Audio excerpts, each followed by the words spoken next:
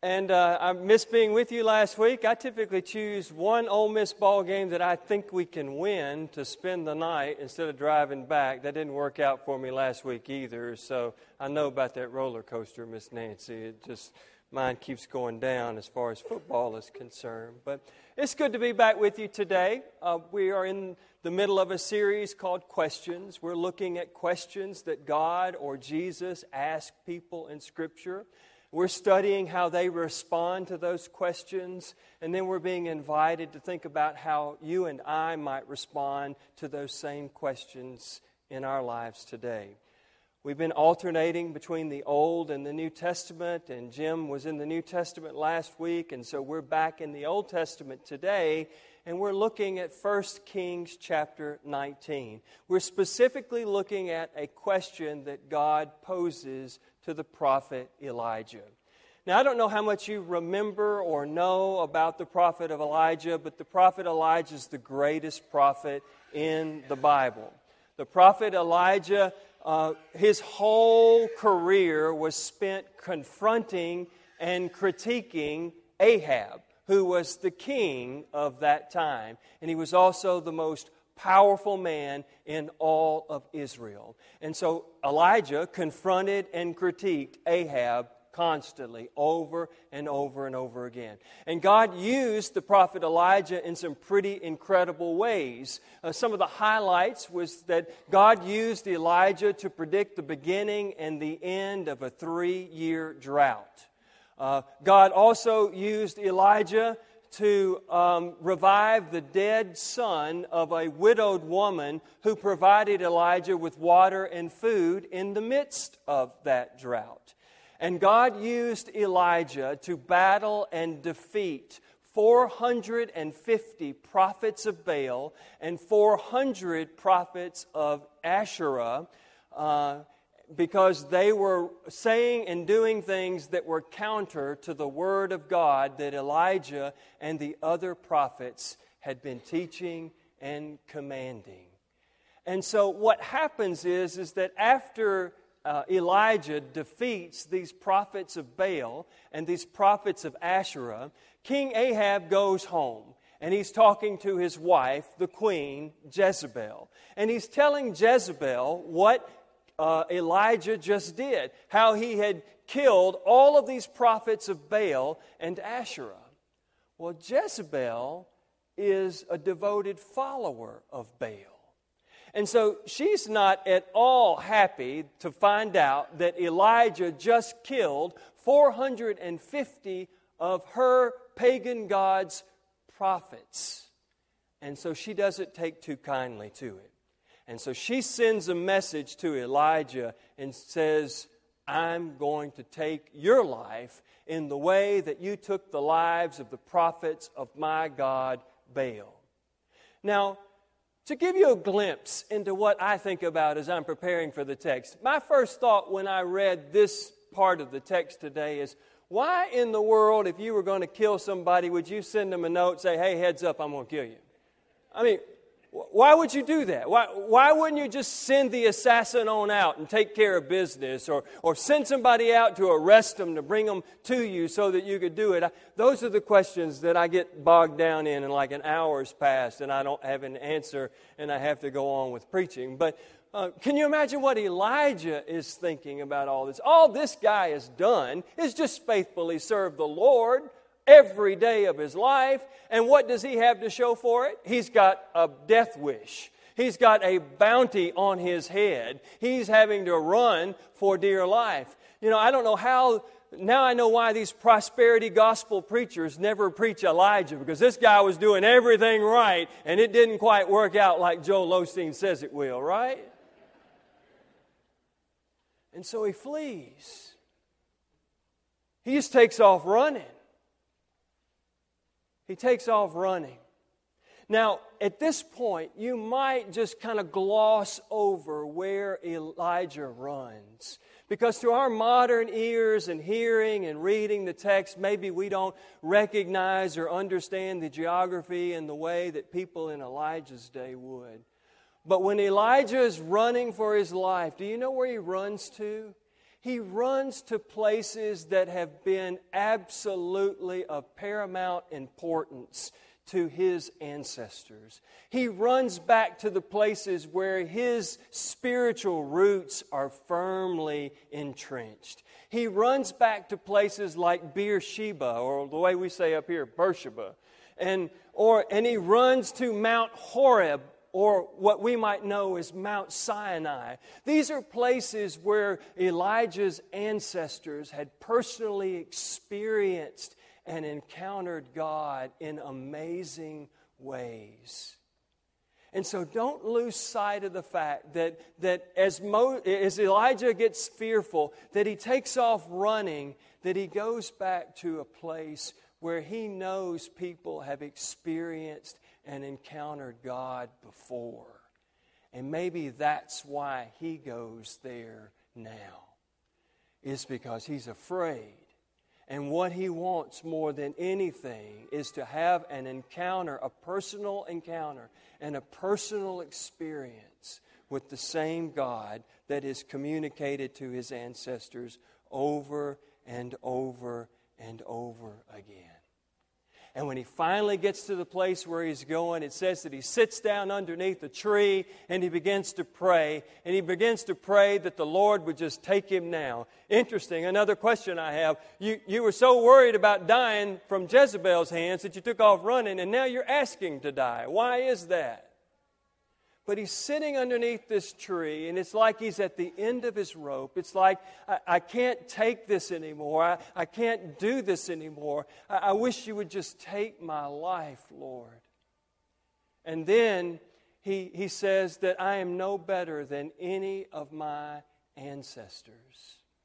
And again, we may not immediately catch on what's going on here, but I suspect that as Elijah is sitting there thinking, I'm no better than my ancestors, he's thinking about Moses. Do you remember that Moses also had a time when he was in the wilderness or in the desert, when he had reached a point where he just wasn't sure that he could carry this burden that God had given him for the children of Israel? And so he said to God, he said, I can't carry this burden any longer. I would rather just die. And so Elijah's experiencing that same kind of thing in the Scripture. Maybe Elijah is thinking back to the fact that when he killed those 450 prophets of Baal and those 400 prophets of Asherah, that maybe he won't have this roller coaster ride like Moses had, like Miss Nancy was talking about in the children's sermon. Maybe he thought that he was destined for something better, something more stable, something more victorious and enjoyable, only to find out that that's not the case at all. And he realizes, I am no better than anybody else that's ever come before me. And then Elijah falls asleep under that tree. And when Elijah comes to, he's awakened by an angel of the Lord. And the angel says, get up and eat. And then Elijah looks over and sees something that is probably not usually seen in the middle of the desert or the wilderness. He actually sees a jar of water, and he actually sees a cake that's been cooked over hot coals. We might, again, miss the significance that's going on here, but the word hot coals only appears one other time in the Hebrew Scriptures. And that is in Isaiah chapter 6. And in Isaiah chapter 6, Isaiah is worried about his unworthiness at being called by God. He's not sure that he can be used by God. And we're told that in Isaiah 6 that an angel takes a hot coal from a fire and touches it to Isaiah's lips and says that your guilt has been taken away and your sins have been atoned for. And then the word jar, this jar that Elijah sees when he awakens, that word's only used two other times in the Hebrew Scriptures, and one of those is in the middle of that drought that Elijah predicted when he himself was thirsty and hungry, and he ran into a woman at Zarephath who had a jar of water. and she shared that jar. God used that woman to provide for Elijah in the midst of a drought. Do you think there's any coincidence to what is happening here? That here is Elijah, he's at his wit's end, and he's doubting his call, and he's certain of his unworthiness. And so, hot coals, just like in Isaiah when he was worried about his unworthiness, when he was questioning his call, and then a jar of water, just like God provided for him during the drought, God's providing for him now. And so Isaiah eats and drinks. He goes back to sleep. The angel wakes him up a second time and says, "Get up and eat. It's time for you to do that again. And if you don't do that, then you won't have the strength for the journey ahead." And so Elijah eats and he drinks, and then he begins to continue his journey all the way to Mount Sinai, that place where Moses encountered God, where the 10 Commandments were given to Moses. And Elijah goes and he hides in a cave. And this finally is where God comes to Elijah and asks the question, "What are you doing here? What are you doing here, Elijah?" Well, the obvious answer is, the reason I'm here, God, is because I'm running for my life. The obvious answer is, all I was doing is what you told me to do. I was being a faithful prophet, and now somebody wants to kill me, and I'm running, trying to avoid dying. But if you look real closely at what we've seen about Elijah in this text this morning, he is experiencing all of the symptoms of burnout. This is a guy that's depressed. This is a guy that is exhausted. This is a guy that is weary. This is a guy that's having trouble. He is really, really struggling. This is a guy that can't see all of the good things that God has been doing in and through him because he's so encapsulated in darkness in this moment. There is a cloud of despair that is so thick around him that he cannot even focus on the good because he's so immersed in the bad. This is a guy that is sleeping a lot. A sure sign and symptom of depression. This is a guy that needs somebody to tell him it's time for you to get up and get out of bed and eat something. He's probably not eating well. He's probably not eating right. And so he has to be told, you've got to get out of bed. You've got to eat something. You've got to get some exercise. There's a journey that I want you to go on to. It is so important when you're in the midst of despair and depression for you to get out of that bed and to eat right and to exercise and go. Why not go to a place in the middle of your depression where you know you've encountered God before? Why not go to a cave at the very place where God communicated so clearly to one of God's great people that God called Moses? And it is there in that cave that he's asking Elijah, "What are you doing here?" And in the midst of Elijah's darkness, and I'm not talking about the darkness of the cave, in the midst of Elijah's darkness, God invites Elijah to go outside the cave, stand on the side of the mountain, for the Lord is about to pass by. Again, this would be a reminder to Elijah of Moses when God essentially did the same thing for Moses, called him outside and said that the Lord is about to pass by. Now in chapter 18, one chapter before this one, God's power was revealed in a storm, in a wind and rain, when God ended that 3-year drought. And so God's power was in the rain and the wind. And in the chapter just before this one, God's power was in a fire when the heavens opened up and a fire came down and it lit the altar that Elijah had built in order to show God's sovereignty and power over the prophets of Baal. But in our scripture lesson today, there's a storm, but God is not in it. And there is a fire, but God is not in it. And there is an earthquake, and God is not in it. And in fact, Elijah doesn't even go out of the cave. If you were reading the scripture closely, he doesn't even go out of the cave to see the storm or the earthquake or the fire. Do you think that's because he was feeling all of those things in his very life at the moment? He was burned out. His worldview had been shattered. His life was in absolute chaos.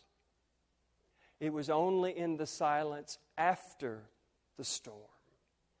It was only in the silence after the earthquake. It was only in the silence after the fire that Elijah heard something, only it was nothing. It was the sound of sheer silence. And we're told that it was at that point that Elijah walks out of that cave and God asks him again, "What are you doing here?" And then God goes on to remind Elijah that I love you, that I am with you. You're not alone like you think you are. I'm not finished with you. I still have great plans for you. So how might this question be applicable to us today? I suspect that in a crowd this size that there are people here this morning that are depressed. There are people here this morning who are worn out and exhausted and burned out. There are people here this morning that are so enclosed in darkness that they can't see that there might be some good things that have happened or are happening. They're so entrenched in their darkness. They've forgotten that this dark cloud that they feel like is enveloping them hasn't always been there, and it won't always be there. There are people that would rather stay in bed this morning than to get up and to get out. There are people who need to constantly be reminded, you've got to get up, you've got to get out of bed, you've got to eat something, you've got to take care of yourself, you've got to exercise. There are people here this morning that need to be reminded that you're not alone. That as bad as the cloud that's encircling you feels like, this is not the worst thing that's ever going to happen to you. It's the only thing that's going to happen to you. But God will see you through. God loves you. God's not finished with you. God has a plan for you. Depression is real, my friends, and so many of us suffer from it. And I think that this scripture is a wonderful reminder that we do need to do whatever we can to seek help and to seek hope and to seek healing. It might be going to a place, back to a place where we've encountered God before, or where people we know have encountered the presence of God before. It might be finding a place like Elijah did to process his feelings and to give voice to them. But I want you to know that God loves you and that you are not alone. God's not finished with you. God has a plan for you. And God wants you to find help and hope and healing.